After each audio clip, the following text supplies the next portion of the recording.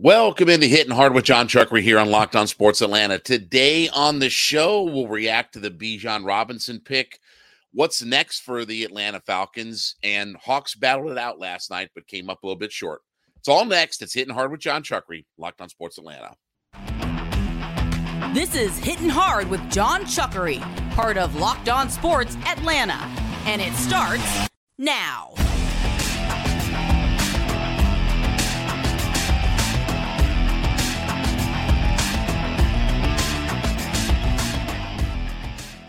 Hittin Hard is brought to you by FanDuel Sportsbook, the official sportsbook of Locked On. Make every moment more. Visit FanDuel.com/LockedOn today to get started. We ask you to subscribe or follow for free on YouTube, wherever you listen to your podcast.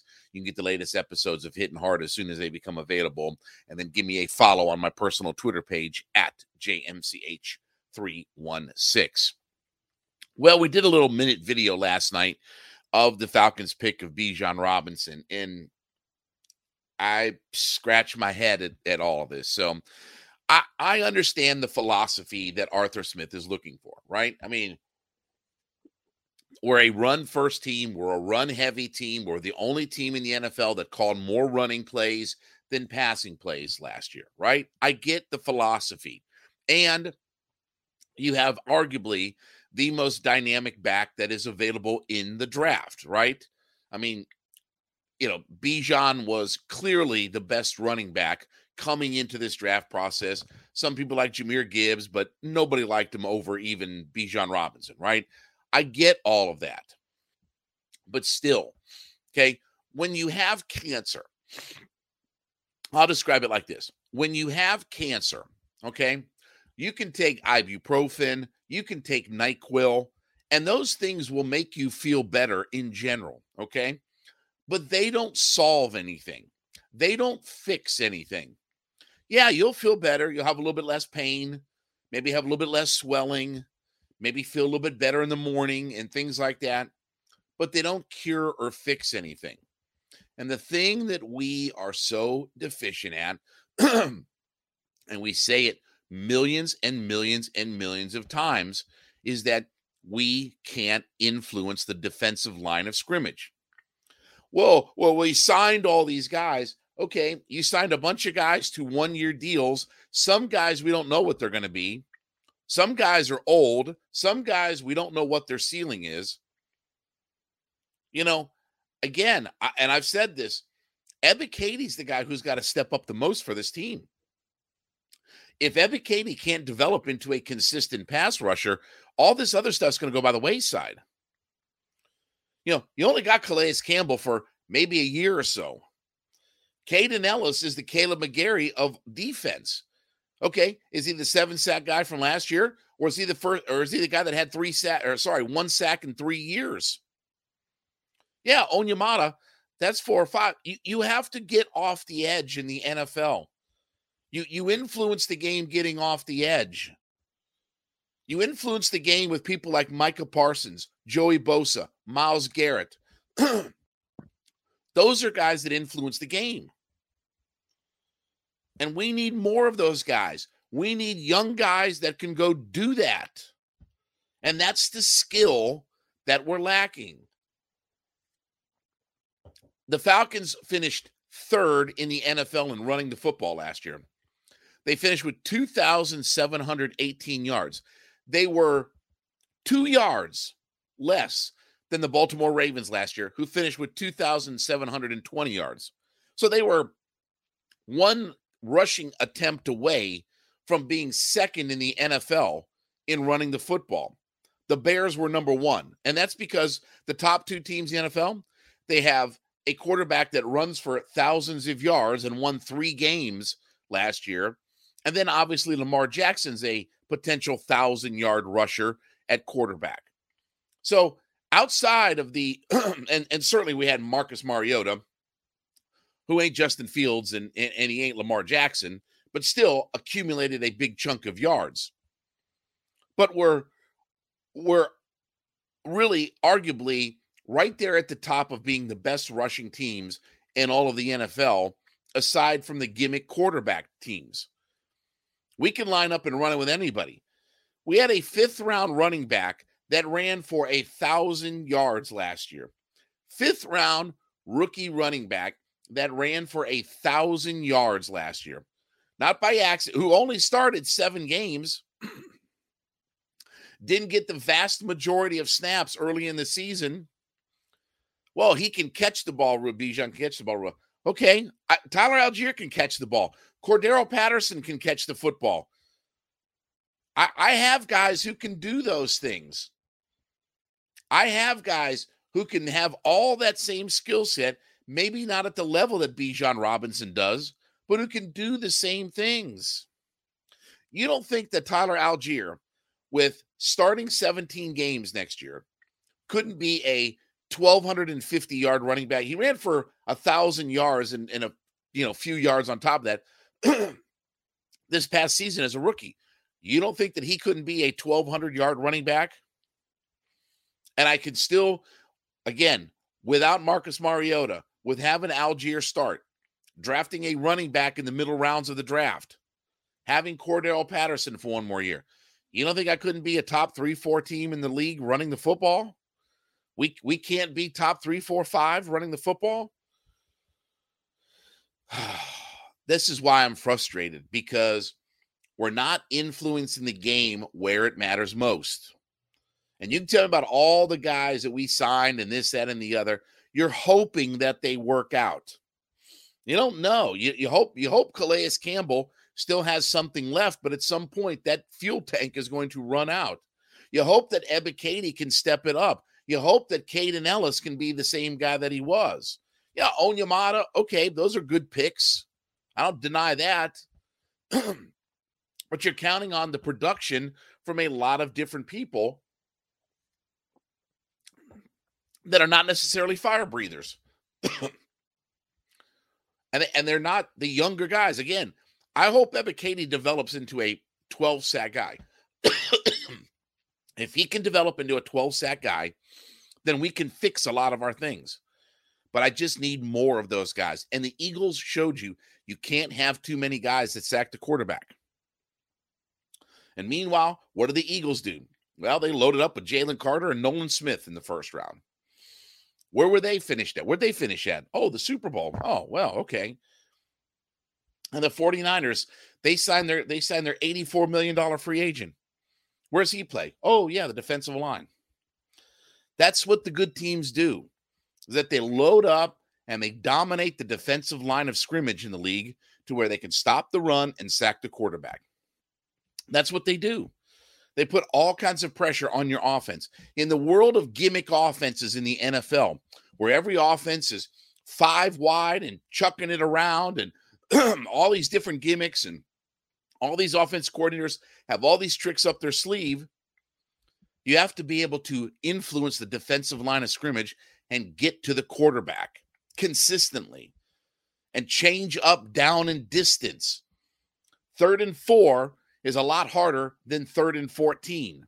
Still is in the NFL, and will always be that way. And that's what you're looking for.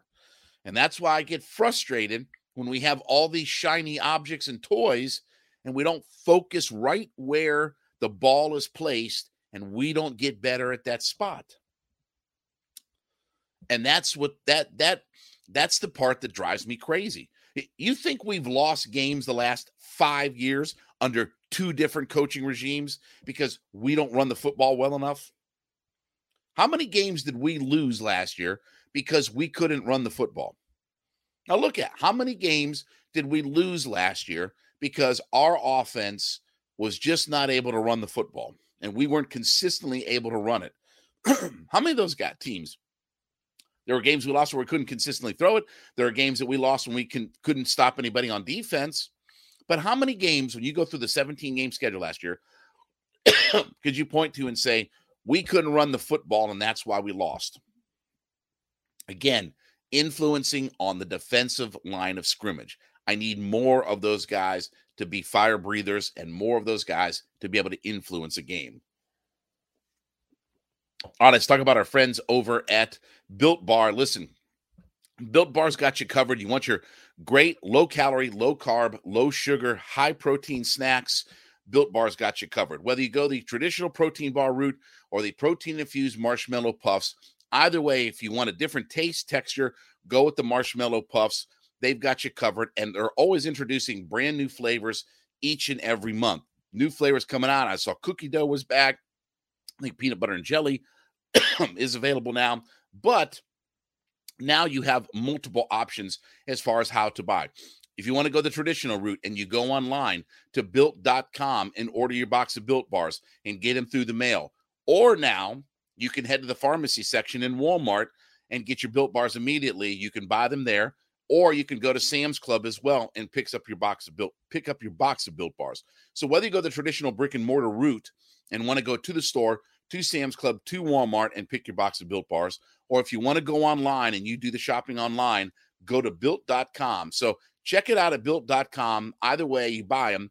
Check out the different flavors, all the different products they have. 130 calories, 4 grams of sugar, 4 net carbs, and a whopping 17 grams of protein. Built Bars got you covered with all the best and healthiest snacks, and they have great flavors coming out each and every month. So what's next now for the Atlanta Falcons? What do we do now? Okay. So looking at some of the players that are available, I still think that corner is very much in play. Now, Joey Porter Jr., who a lot of us thought that would go in the first round of the draft, he's still out there. My guy, Cam Smith, he's still out there. Tyreek Stevenson is still out there from Miami. Julius Brents from Kansas State, he's still out there. So I do think that there's a good, deep class of corners that's available in the second round. If we want to go to the edge side of things, if we're looking at edge player, listen, if I could get my hands on at 44, if I could get my hands on Keon White, I'll be a lot happier. I'll even give you a big smile out here if I can get my hands on Keon White, because you know how I feel about Keon White. I love his game. I love his upside. Big, strong, fast, physical. I think that he could be a really good player in the NFL moving forward. And if you have a guy like Calais Campbell, who's a bigger defensive edge player, working with a Keon White, I should say, I think he could be a big influence on him, and he could certainly learn some things from him. So at least there is possibly, and again, obviously they picked 44 in here, there's possibly some decent edge players. Keanu Benton is another guy, defensive tackle, playing on the inside, if the Falcons are going to go that route. Osiris Torrance is an interesting guy who can play sort of center guard if you're going to look that route. So I think for the positions that, and again, we might go wide receiver, tight end in the second round because that's what we do, right? But when you look at some of the things that certainly could help the Falcons in this draft, corner has still guys that are available. There's several corners that should be there at 44, at least one of those guys. Maybe Joey Porter Jr. won't be there at 44, but again, Cam Smith or somebody could be. There are some edge players. You started to see a little bit of a run on some of the edge guys a little bit later in the draft, but certainly if Keon White could fall, I would love to get my hands on, for the Atlanta Falcons, Keon White. We talk about having these local kids and things like that. Well, here's a kid who played at Georgia Tech. You know, we're so worried about the logo on the side of the helmet. Here's a guy that played at Georgia Tech. And I'm going back to the Bijan thing. You know, obviously we passed on Jalen Carter in this whole thing. You know, you could argue maybe he was the best player in the draft. So again, we don't necessarily know what the Falcons direction-wise are going to go. The other position that I was looking at, obviously, in my mock draft, Keely Ringo's another guy who's out there and potentially available. I wouldn't mind that. I wouldn't mind having Keely Ringo. So I think cornerback, I think edge players in play. I certainly think that, and again, after drafting a running back, I certainly think that wide receiver is somewhat in play.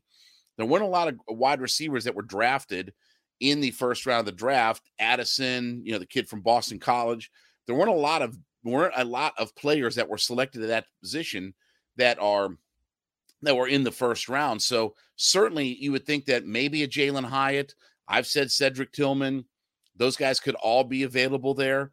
Jonathan Mingo's another guy that could be available. Jaden Reed is another guy that could be available. So I think that those are all high caliber guys. But if I'm looking at probably where the Falcons go next, my gut told me that they would go with cornerback at number 8. And you saw Christian Gonzalez fell to like 17, I believe it was. You know, Devin Witherspoon was the first corner taken off the board. I would have liked to have had him. But you saw Gonzalez was drafted a little bit later. It looked like that in the first round that guys didn't value corner as much as maybe what we thought they would, because we thought that Witherspoon, Gonzalez would be high draft picks. Joey Porter Jr. would be a guy that would be drafted. The kid out of Maryland, I know he went in the first round, but that was another guy that was being looked at for his first round talent. So there is some really good talent when you talk about Ringo and Joey Porter Jr. and Cam Smith, that all are capable second round players. And some of those guys might even have first round grades on them. So I do think that corner is very much in play. Obviously, with getting rid of Casey Hayward, you know, you can't have too many corners, as my friend D-Led says. And obviously, you know, we don't know necessarily about Jeff Okudah. What's he going to be like? So having a young corner that you don't have to worry about for the next 4 or 5 years, you know, certainly, you know, 4 years, certainly is not a bad option to have. Okudah's a 1-year guy. So as of right now, most likely they will not pick up his 5th-year option. He's a 1-year player. So again, we don't know what the future of Jeff Okudah is going to be. And Mike Hughes is, you know, maybe slot corner, things like that. So I'm focused in on cornerback, that Joey Porter Jr., Keely Ringo, Cam Smith, those are all guys that are sitting there available to draft. It feels like in this second round of the draft, there's a good bit of cornerbacks that are available that we maybe thought would be first-round picks. A lot of them fell to the second round. So there should be a plethora of cornerbacks for the Falcons to pick coming up at 44. We'll see what they go. Again, they may draft another tight end when all is said and done. They may draft Darnell Washington when all is said and done. So I don't know what this regime is going to do.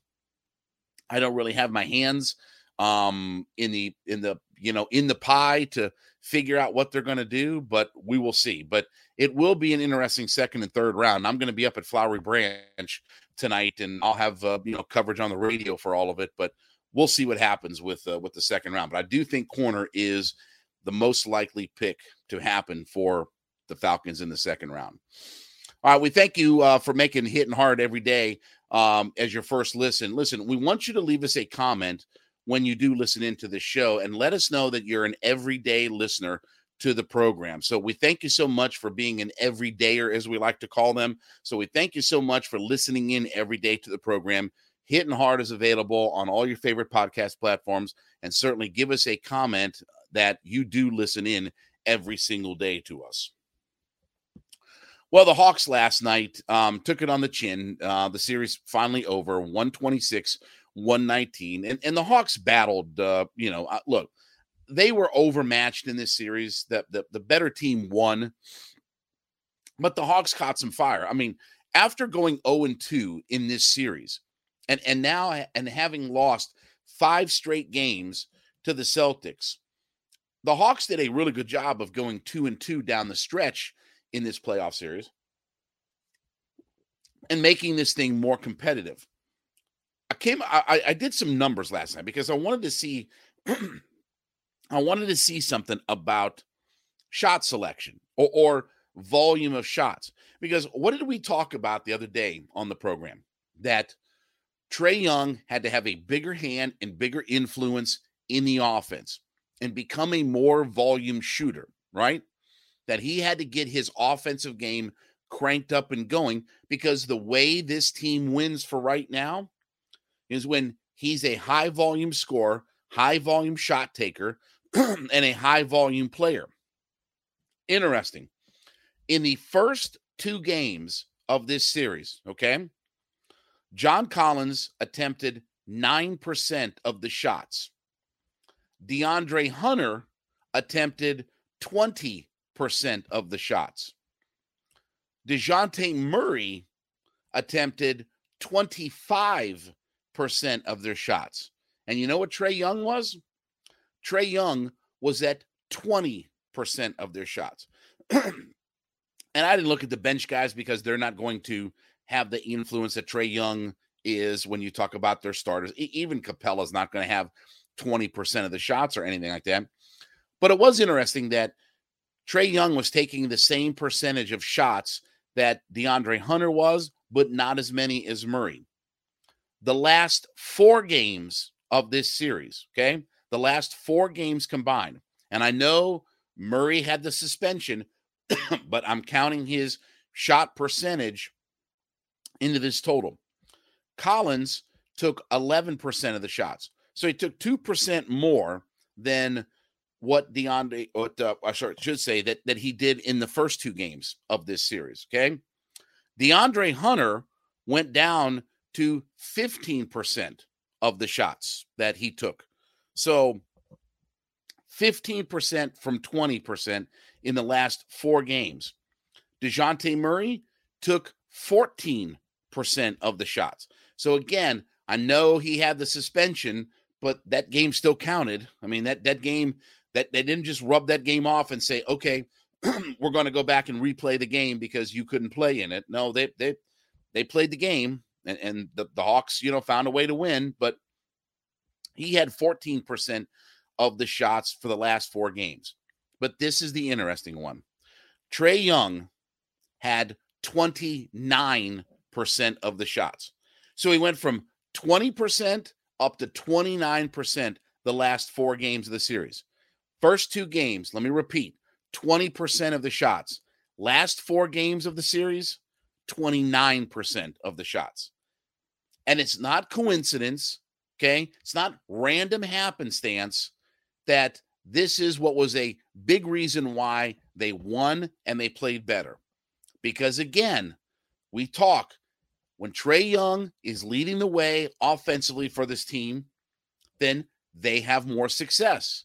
And yeah, in the first 2 games, well, maybe if it's a little bit more even and distributed and all that kind of stuff.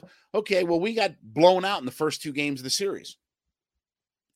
The 4 games that were close and the 2 of the 4 games that we won were because Trae Young was getting back to being Trae Young. It's not about how many shots he even made. This is attempted. And so he went from 20 to 30% in his shot attempts. He played a bigger role and a more dominant role in his shot making. And who went down? Collins, Murray. Those guys dropped in their percentage while Trae Young went up. And why did we win? Again, you can look at the box score and say, well, he was 54% this game, 30%. I don't care about that. This is volumes. This is volume shot taking. This is volume shot making. This is volume. This is about the volume of what Trae Young means to this offense. Now, again, as we've talked about, moving forward in the future, we got to be more balanced or blah, blah, blah, blah, blah. Okay, all those things may be true. But again, for right now, the one difference that stood out immensely is Trae Young played a bigger role in the amount of shot taking that he did in the last 4 games of the series versus the first 2 games of the series. And by and large, the first 2 games weren't competitive in a lot of ways. Well, the Hawks got it down to 8 and they got down. Okay, great. That's fine. They were down 32 in game 1. They were down 20 plus in game 2. These last 4 games, they weren't blowout city. You're talking about 10-point leads that the Hawks had to overcome, not 32. And they battled their way back. And look, certainly these last 4 games were distinctly different than what the first 2 games had been. And after the first 2 games, they had lost 5 straight games to the Celtics. 5 straight. Couldn't figure out a way to beat them. And then that switch flipped. And Trae Young became Trae Young again, and he became that high-volume shot taker. Oh, well, that's why we got in trouble. Well, again, you weren't in trouble in the playoffs. Had that have happened in the first couple of games, maybe things would be different. I still think, again, Boston was the better team in this series. They're the deeper team. They have a ton of star power. You saw in the game last night that their star power can take over. Tatum had some big baskets late. Jaylen Brown had some big baskets late. Tatum went for 30 last night. Jaylen Brown went for 32 last night. Marcus Smart went for 22. Their big three got some real production. Meanwhile, look, Collins wasn't terrible. He was 6 of 8 from the floor, 16 points and 4 boards. DeAndre Hunter wasn't terrible. He had 20 points on 7 of 17 shooting and 4 for 8 from 3.